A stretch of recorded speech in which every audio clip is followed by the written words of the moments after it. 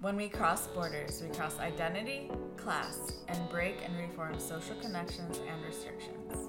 Traversing the Midwest to Mesoamerica and from Miami to Multnomah, we're two multicultural Latinx women who found each other while navigating through a sea of white in the Pacific Northwest.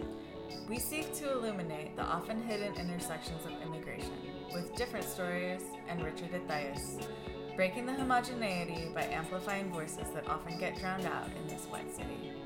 I'm Nellie. I'm Amy. And we're coming to you from Portland with our podcast, Different Talles. All right, welcome to Different Talles.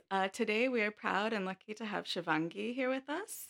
She is femme, differently abled, and queer, and we met her when she gave a speech at Millennial.org's Immigrant Stories event back in February.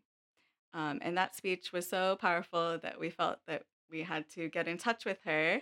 And this was in the early stages of the podcast, and since then, Shivangi chose to move back to her hometown of New Delhi, India. So this is also our first long distance cross time zone call. So I'm really excited that she made some time for us today.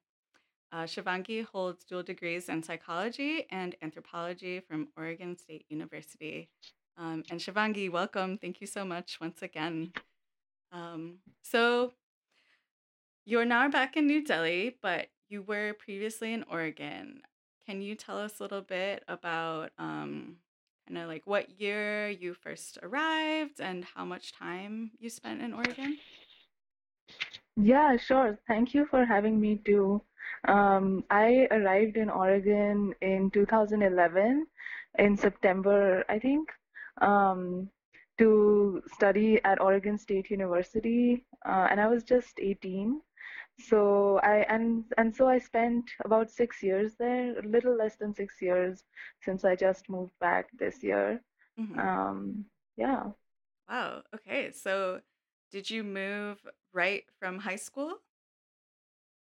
Yes, I moved right after high school.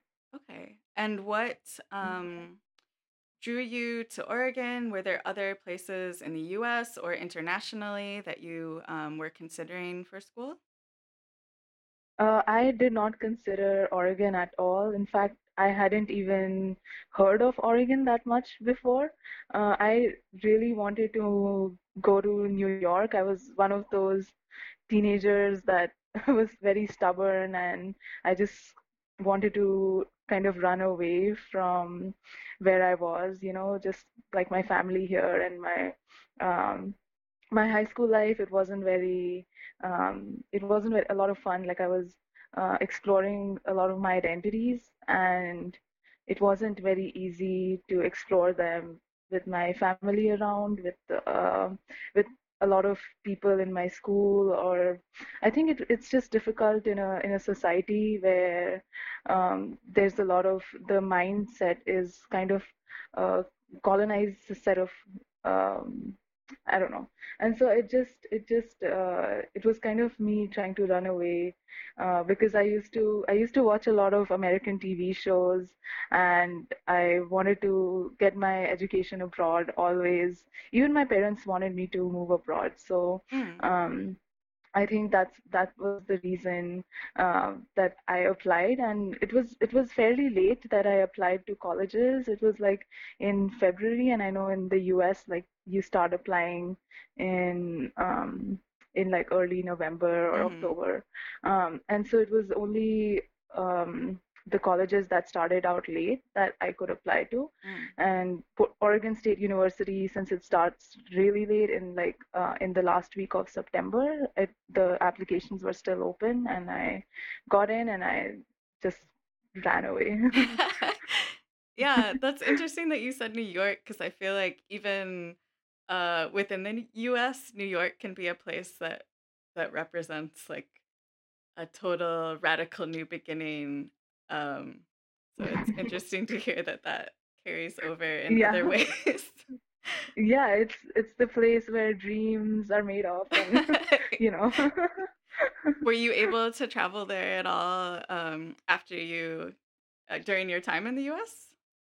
Yes, definitely. I wouldn't have left that out. I in my even only in my first year I went and traveled there, and it was just perfect. I went there for Christmas and New Year, Ah, and it was just amazing, and I wish I could go back.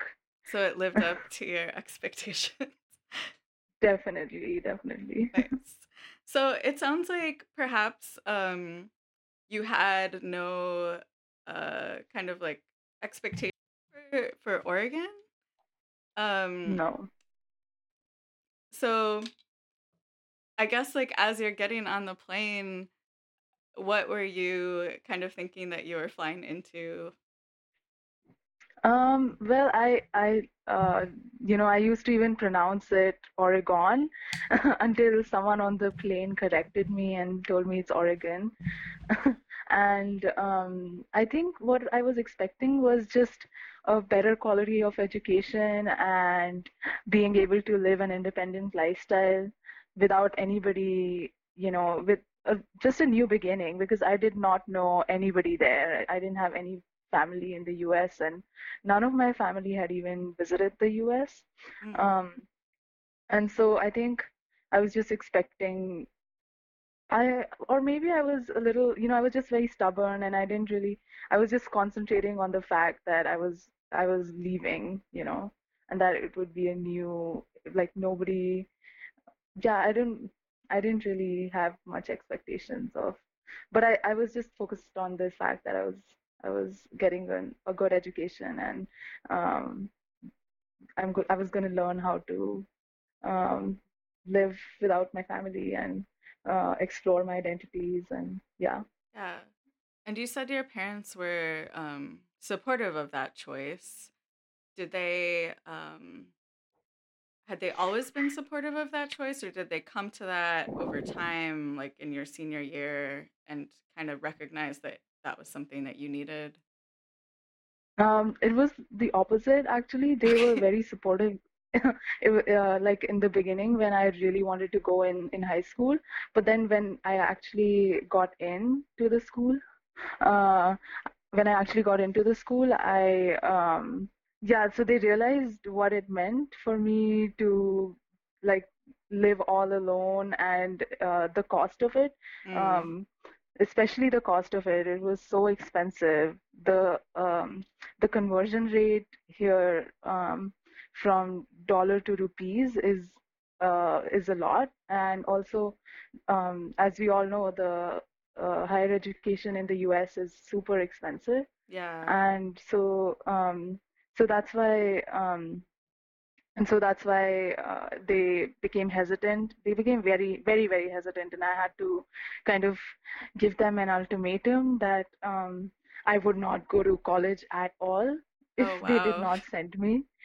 And education is especially higher education is very important here in India. Like, you would not meet a lot of young people who would not go to um, college like you would in the US. Yeah. Um, So you took a very so extreme position in order to yeah, come here. yeah, Yeah. yeah. Education is and it's not very expensive here either. So it's very important. And I had also got into a very good college here in Delhi, and I had started going as well, because in Delhi, colleges start in June. Mm, So my parents were even more hesitant because they thought that I was settling into this other college, and it was a good program and everything. Um, it took a lot of me to convince them. And as I said, I was a very stubborn teenager, and I did not think of any consequences I would face. And I mean, I can tell you that like the first week that I arrived there, I came with my mother because we did not know what to expect, and she wanted to drop me off, kind of. hmm. Um, and so I remember when my mother left, I broke out crying. I realized what I had done. I thought that, how would I realized that I don't know how I would handle this living alone situation, and in this foreign country where I did not know anyone and could not really fall back on anyone if I needed help, like what I would do. So I don't know why I remember like my mother was at the airport, and I was in the I was in the dorm, and I Mm-hmm. just like I was crying, and she called me, and she was so hesitant to leave me, um, because even she was like, yeah, she was just panicking that she should come back or I should come back. She said to me that if you don't like it, just come back within 2 months. It's Mm-hmm. fine. It doesn't matter how much money and whatever. It's completely fine to come back. And I just kept crying because I realized that I couldn't do that. That would be impossible. I would have to live my life there. And I started going to counseling afterwards to get adjusted, because I knew that I had made this decision, and I would have to live up to that experience. So Yeah. uh, Well, it yeah. sounds like, I mean, going to counseling, that seems very self-reflective of you at 18. I mean, you said you were a teenager. I don't know, like for me, so even just this last week, um, coming back from Panama and trying to readjust just um, has me thinking a lot about notions of home and sense of comfort. And I guess, like, so it sounds like you went to counseling, but were there other things as time went on that helped you feel strong, helped you kind of um, retain that sense of conviction and adventure that brought you here? Definitely. I can tell you that the counseling did not really help me that much. Okay. It was just the free, the free counseling that the students get in, in the counseling services, the student counseling services. Yeah. It did not really help me that much, but what helped me was getting involved. I got super involved in like every single thing that I could find, clubs, um, organizations. I applied for jobs, and I started in my first year. I started working at the library, and I moved out of the dorm in my first after my first term. Yeah. So you felt like by becoming very active, you did it help you so that you weren't dwelling on those thoughts of returning or thoughts of um, going back? Yeah, definitely. And I started working two jobs. Actually, I started working at the Women's Center as well as the library.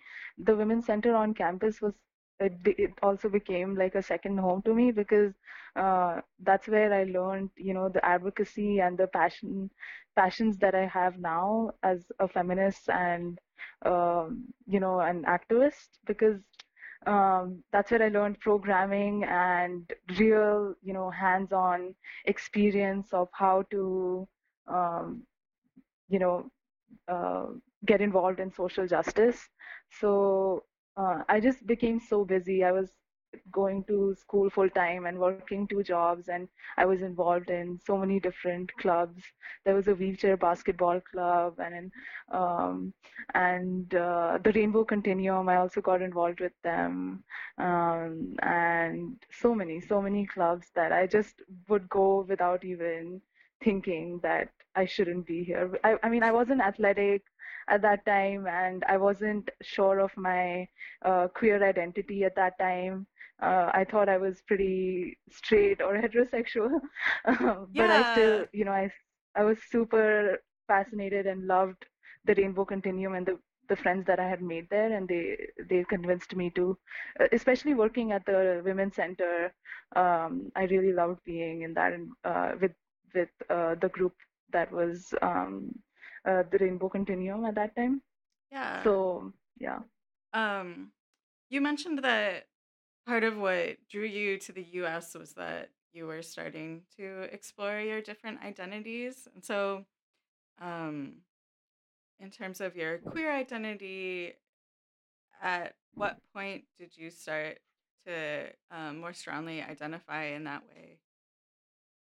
I think it was fairly recent that I would say that it was last year, in fact, that I sort of came out of the closet, if you can call it that.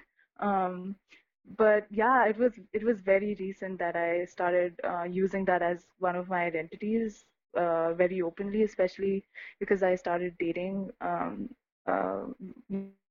another girl as well for the first time, and uh, felt like super in love with her like I hadn't ever before.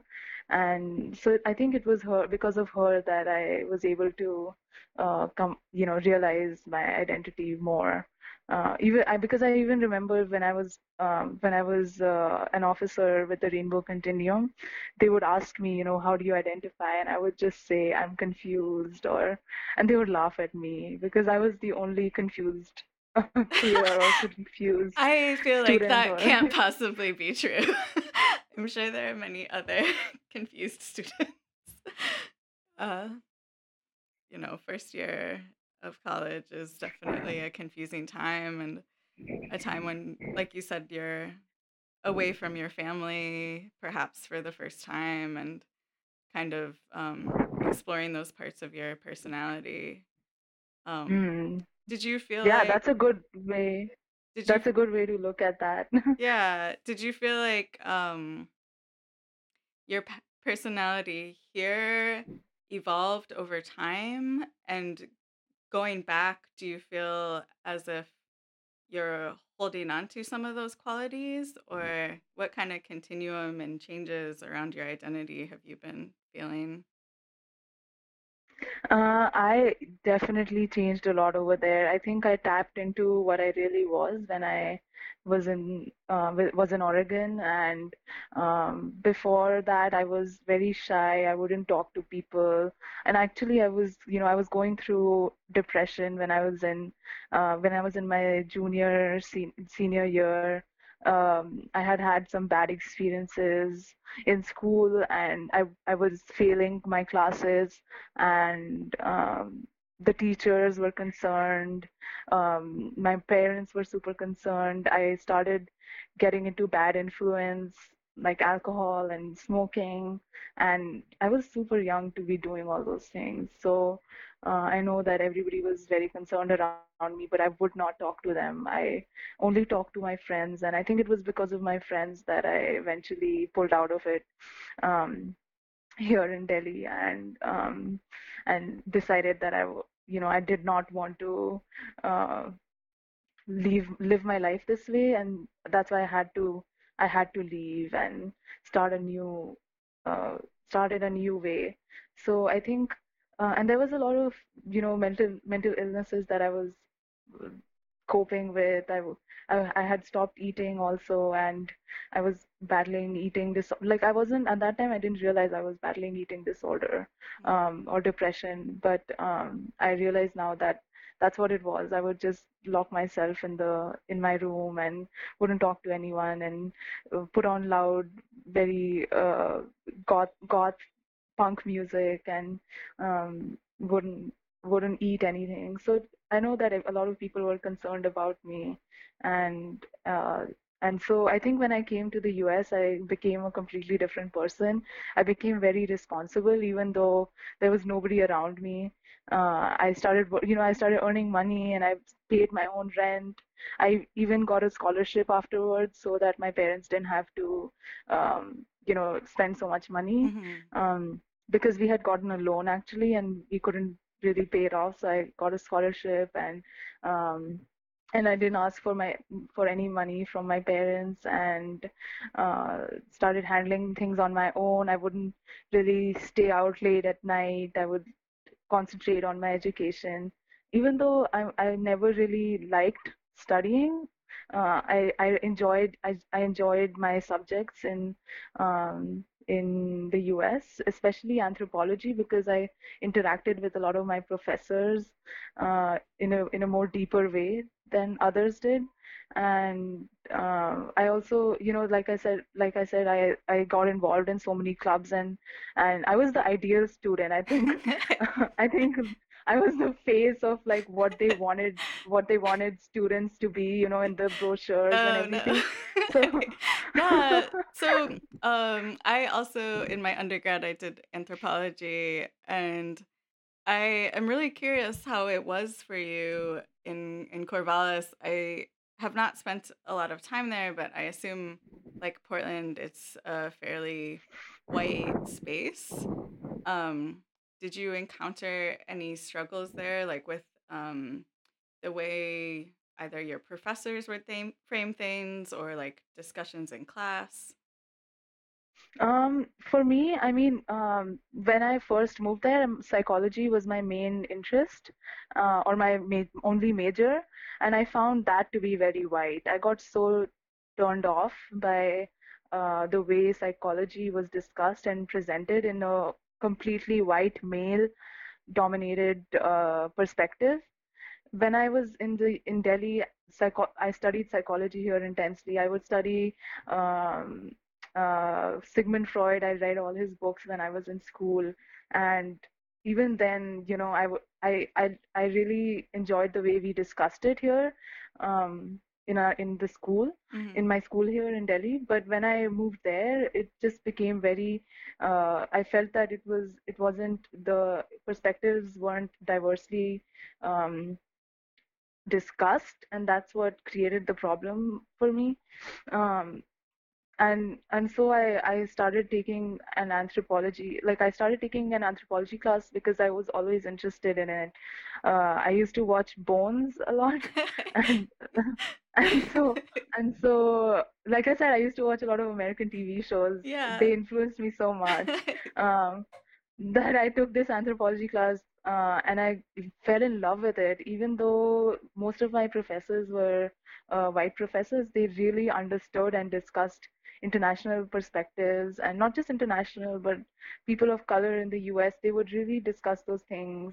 And it's better if people of color discuss their own stories, I realized afterwards. But still, anthropology was my solace, um, and I focused on biocultural anthropology. I started working in a lab, um, and I think So, afterwards I realized that the anthropology program in Corvallis is actually really great. A lot of people said that people would they would graduate from really Ivy League colleges and come to Corvallis, the program in Corvallis, because it's the research, because Oregon State University is a research mhm. based university.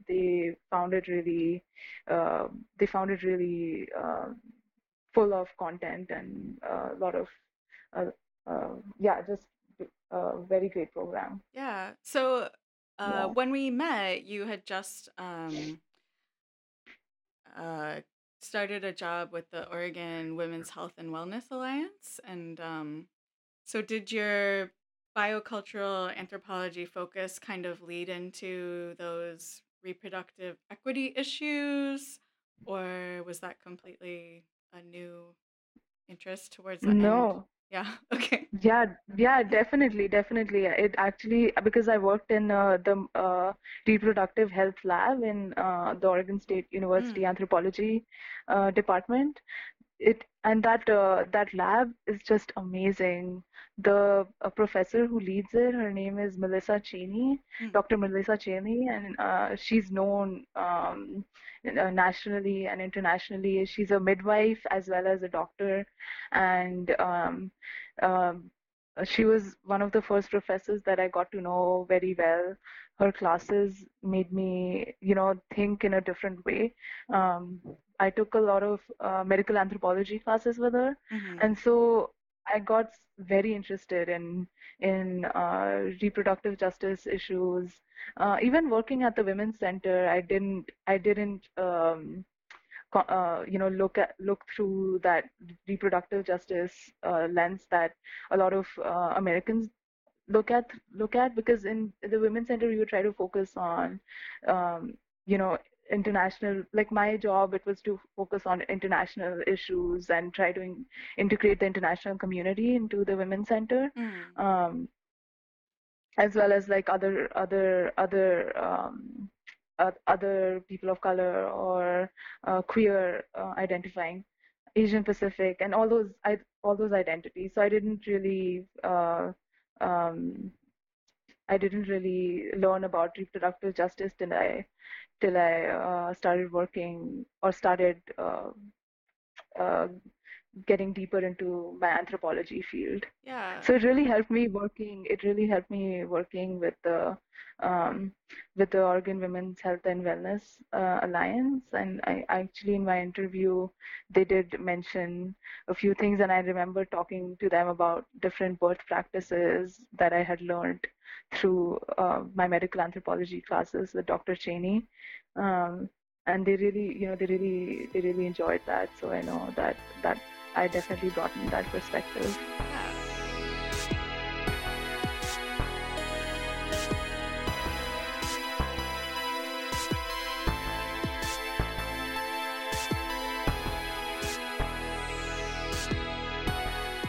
So I want to pivot a little bit and talk about. So it sounds like you had in Oregon, in terms of like your academic life and advocacy and digging into your identity, some really positive experiences. But now I'm a bit curious about kind of what brought you back and how you made that decision to leave. Like, was there a particular like lightning bolt moment where you decided I need to be back in India? Yeah, yeah. So I know that in the university it was much easier being involved in all the different clubs and support groups, and there's a lot of support, given. I mean, we kind of pay for it anyway, but I at least, took that extra step, and I was able to find a lot of support in the university.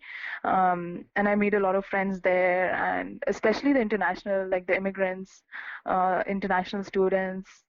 It was just so easy to get become friends with them, and we were all in the same situation.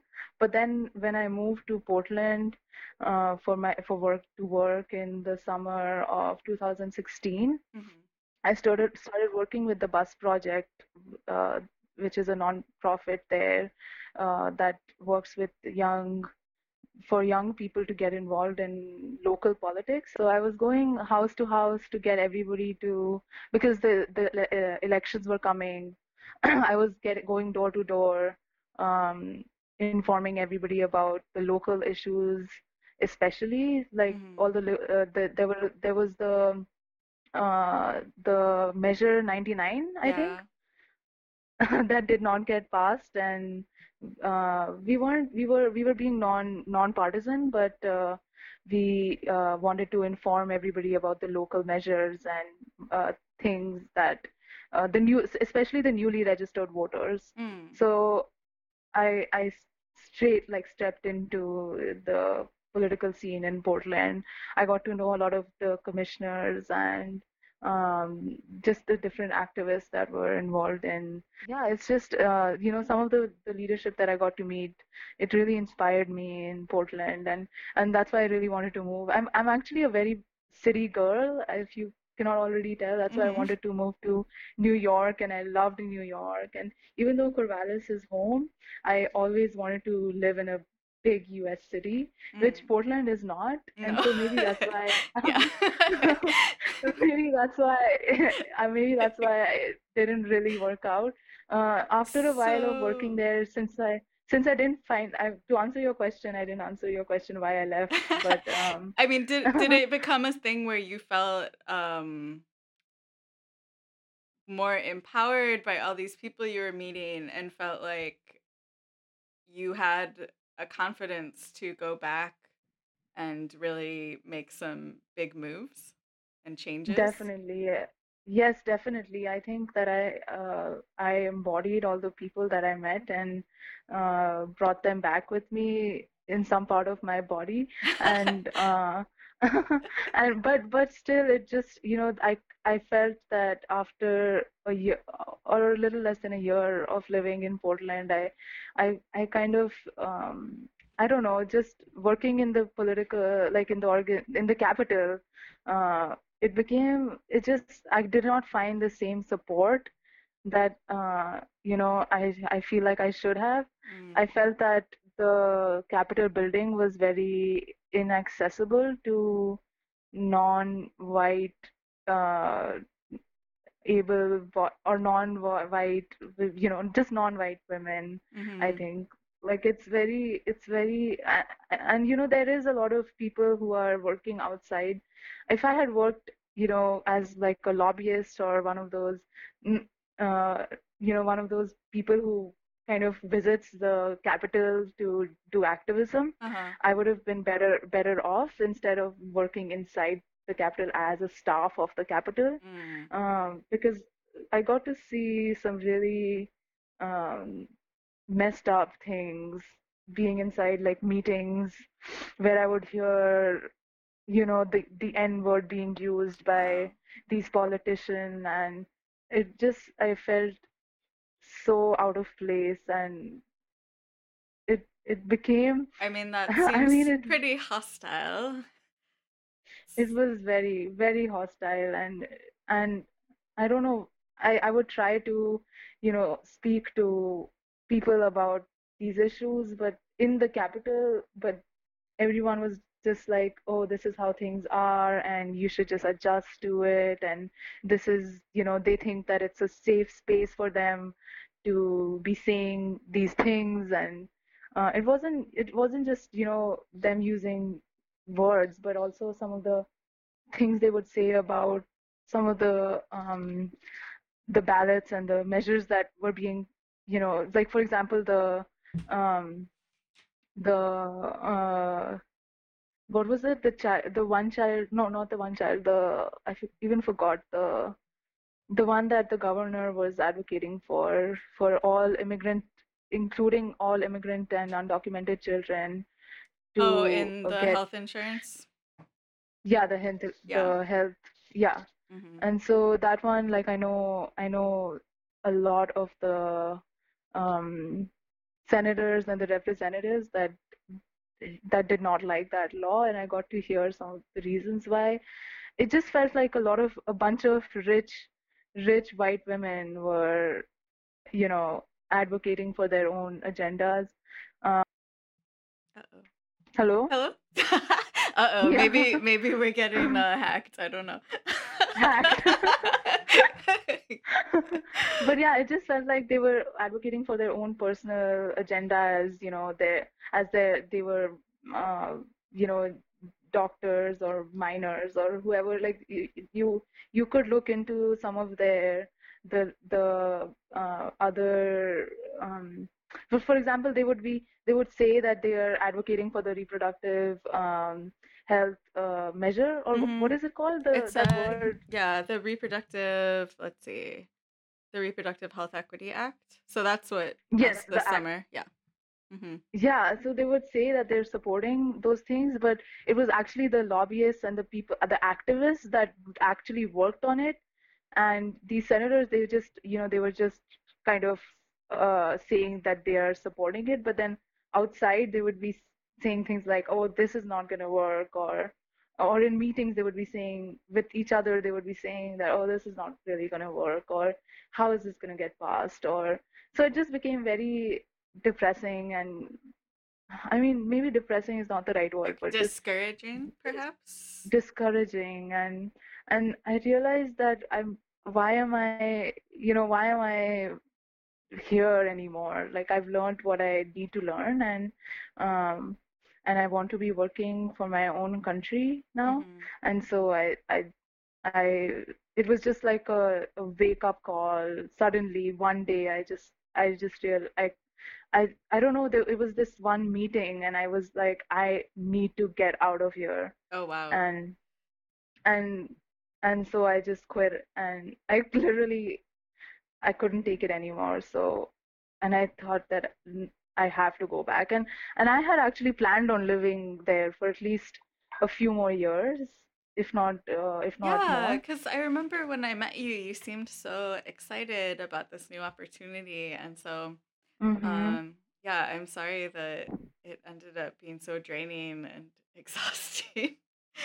um, Yeah, and I think even with the other things happening outside of the capital, just with the whole Trump administration, even now what's happening, I mean, it was I think even that was just I thought that I don't think I have a future here anymore. And I mean, it would be because seeing my other friends who are immigrants, like I know that they were also struggling with finding a job or with visa issues and things like that. Mm-hmm.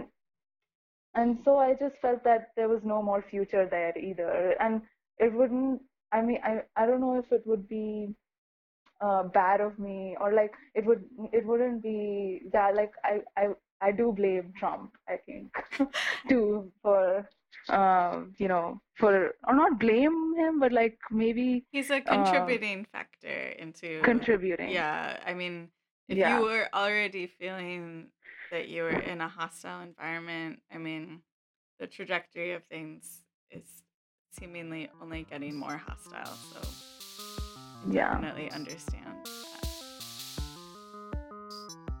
So now that you are back, so it's been about 6 months, and Hmm. one of the things that I found interesting when I was, I think you did an interview for like a differently abled Facebook group, and you had mentioned that you found in the US the physical infrastructure for differently abled people seemed more accessible, more comprehensive, but in India, psychologically, you felt that it was more healthy for differently abled people.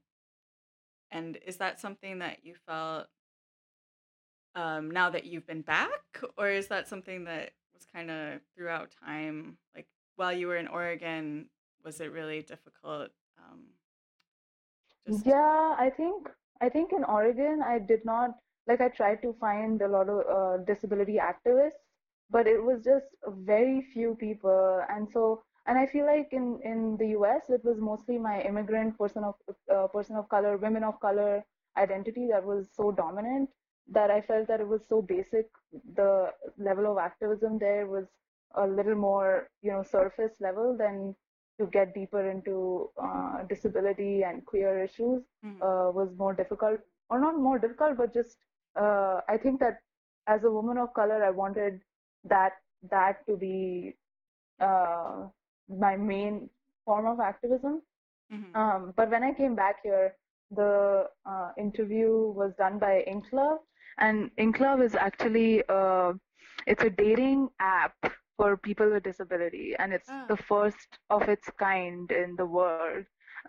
And so I got involved with them, and I was super fascinated by that, by the whole dating for people with disability, because dating has become like internet date, or like what do you call it, like fast food dating, or I don't know, Is it like based it's become like, in India or is it an international? yeah, Oh, wow. no, it's based in India, and it's the first of its kind, and they have really amazing programs. They have like nightlife programs, like they have clubbing and things like that for people with disability. And it's not just for people with disability, but uh, focusing on people with disability and other. And so I went for one of their clubbing events, and oh my God, it was just the most, like, you would not Like imagine. nourishing. Yeah, it was amazing. Like how many people with disabilities that I met who were like so badass activism. I mean, I did not find that in the US. So that's why I said the psychological was more is more easier here. Even the the people who are not disabled, who are activists for people with disabilities, is just amazing. Like I did not find a single uh, able-bodied person who was activating so intensely for people with disability, Wow. and was so aware of those issues that yeah, I found it a very supportive, and I did not find that in the US. Like even though I tried, I was, like I said, I was in my first year. That was my first go-to. I got involved with the wheelchair basketball Mm. um, club and the Able Student Association, and it was just it was just a bunch of people trying to make accessible ramps, and I felt like that wasn't all that disability was about. So Mm. I and so even the fact that of thinking of people with disability with a sexuality, which is what Inclove focuses on as a dating app, it's amazing. I did not find that in the US, I feel. um, and even though, like you said, or like I said, the infrastructure is pretty great. The buses are very accessible, which is not the case over here. It's not at all accessible. Um, I feel that there needs to be a lot more psychological and emotional support for people with disabilities. I mean, it's just sad because even the veterans, as you all know, that even the veterans don't get the support there. So people with disabilities is like far off. So Yeah, definitely.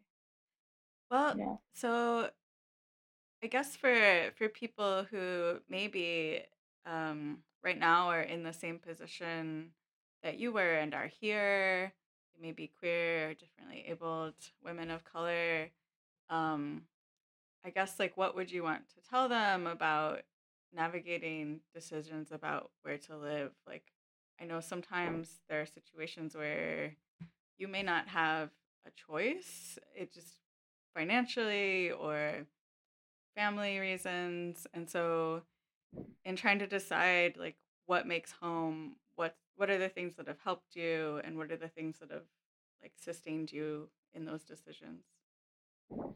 I would tell them to stay where they are and keep being themselves and doing them, because uh, I did not want to, I felt like I was betraying the movement by leaving. And even though I really wanted that break, it was a big decision of self-care that I decided to move back. And like you said, that I had that choice, and a lot of people do not. I feel I wish that I could have stayed and, been a part of that movement, kept being. No. Yeah, hello. Sorry, that was the worst place to cut out. Okay. So you wish that you have some like guilt about leaving. No, not really. Yeah, I would. Yeah, it is guilt. And I remember when I was having like my going away party, and I said that, I wish I could. And it wasn't just, but there was also a women of color group that I was involved in. Um, and if you want, I can send you. I would really love it if you promoted that group as well. Yeah, Uh, it's absolutely. called it's called the Women of Color for Racial Justice Okay. in Portland. I think it's called something, they changed the name of it.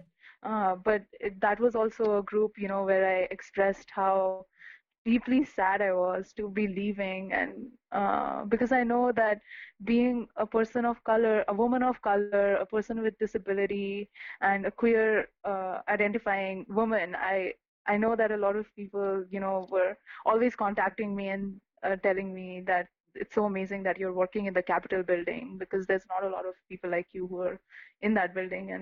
And I know that leaving that, it was super. I mean, it just I felt a lot of guilt there.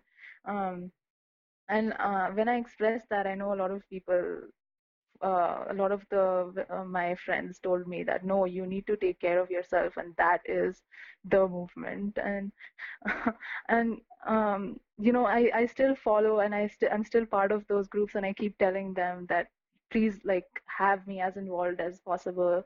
I haven't been able to because it's just gotten super busy. But I even said that I want to be able to attend some of the meetings through Skype or voice calling. Yeah. Um, the women of color meetings and some other. But yeah, it's just I feel that people who are there and who are doing the work, they should stay there and not leave, because if they leave, then what does it mean for the US, or what does it mean for people who are living there? I mean, it's just constantly gonna keep getting worse if they leave, and they shouldn't. It is their home too. It was my home, and I know that it can be a better place, and it will be a better place for people, especially now with the whole DACA being, what is happening with the Yeah. Dreamers, and I feel like they belong there and it's their home, and there is no way that they should even think about leaving. And they should take care of themselves and be safe and everything, but at the same time, they should spread like a wild forest fire. That would be delightful. I would adore Yeah. that. All right. So, I guess, can you tell us a little bit about what you are doing now that you're back home? So you have been doing, sounds like a social advocacy workshop in terms of work. Are you working in a new hmm place? Yeah, I'm actually working in a school, where it's a school. It's a school, not just a high school, but like all from kindergarten to senior. Oh, wow. Um, and I'm working just in administration, so that's where I'm kind of, I feel I wanted to work in counseling, but I'm just doing administration right now because I wanted something easy and just wanted easy money. But but it's very interesting working in education, like just seeing the kids and how the generation has changed. Um, it's so important that we focus on kids and their well-being, because nowadays I feel like in schools there's so much competition. Just, even like I said, education is really valued here in Delhi, Hmm. and there's so much, like even the first grade and second grade kids, I see them like taking extra classes, and they're not really able to enjoy their childhood anymore, and it makes me feel that mental health is super important, and also the parents, like I see some of the attitude that parents have. It makes me really sad how parents are not able to adjust to their kids having any problem at all. They think that their child is like the perfect, just the perfect, and it's really hard on the kid to think of themselves as this perfect representation of everything that their parents have expected from that kid. Like if you're not ready to have a child who has a mental some mental disbalance or a disability or an identity that you don't want the child, then you're not ready to have a child. And I Hmm. see a lot of those parents constantly, you know I don't know, and it's really enlightening, and yeah, and then I'm after because the school hours are it's pretty great. Like I get to get home on time, and I have time for activism, so I get time to do all these workshops, and even after this interview I'll be going to a psychological trauma workshop. Oh, wow. um Like and trauma so and informed care. I'm not sure exactly what it Okay. is. I've been signing up for every single thing like I did when I was. It's a good way to be integrated into community, and that's something that I have done in this first year, and I feel like it is a difficult balance. I think in my first 6 to 9 months I signed up for probably too many things and started to get Yeah. a little burnt out. But it's definitely a good hmm way to just get the landscape of a place and meet people, Yeah. and yeah, Yeah. that's something I know how that's that feels. yeah. Yeah, I know how that burned out feels. But yeah, that's exactly how what I want to do because I feel like this is a new.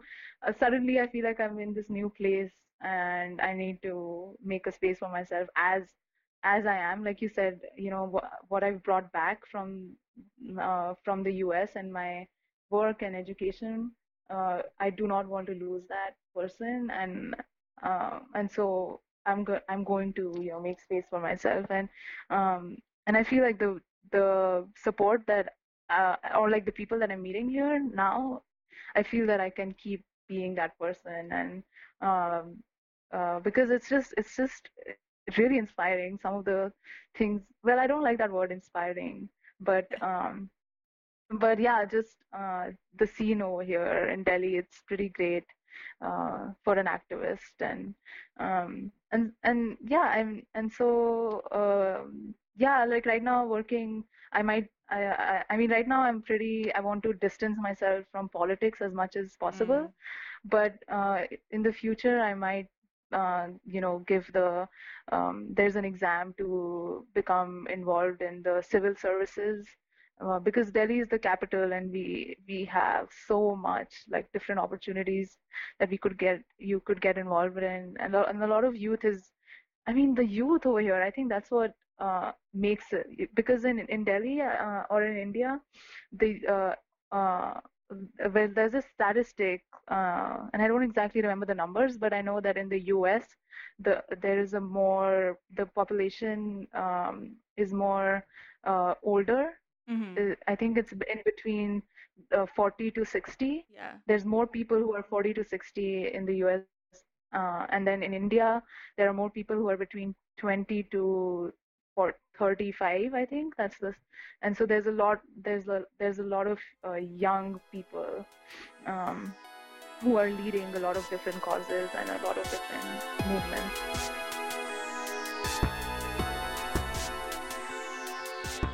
Well, Yay. I am so appreciative of the time that you spent, and it was really fascinating to hear about your time here and your experiences in government and advocacy, and it sounds like you're in a wonderful place now as well, and I'm excited to see what else you will do. And just Thank you. Yeah, thank you. Just some shout outs. So the group that we discussed earlier in the program is now called Women of Color Support and Healing PDX, and you can find them on Facebook. So if you are, a woman of color, LGBTQ in Portland, and are looking for some support and community, that sounds like a great resource. Another group that we want to shout out is the Determined Art Movement. This is a nonprofit POC-led artist collective, and that is based in Corvallis, and you can also find them on Facebook. And finally, if you want to keep up with Shivangi and everything that she'll be doing in the future, please check out her Instagram. That is A Shot of Shiva, all together. And there are beautiful pictures of New Delhi, gorgeous poems, and I definitely recommend following her. So thanks so much.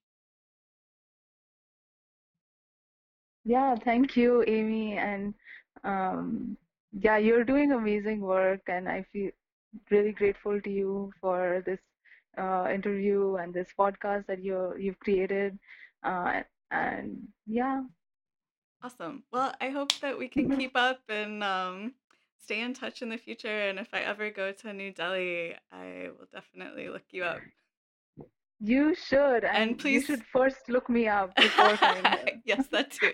And if you ever want to come to Panama, please let me know. Oh, yes. All right. Well, I hope you have a great day and a great time at your workshop. And thanks again.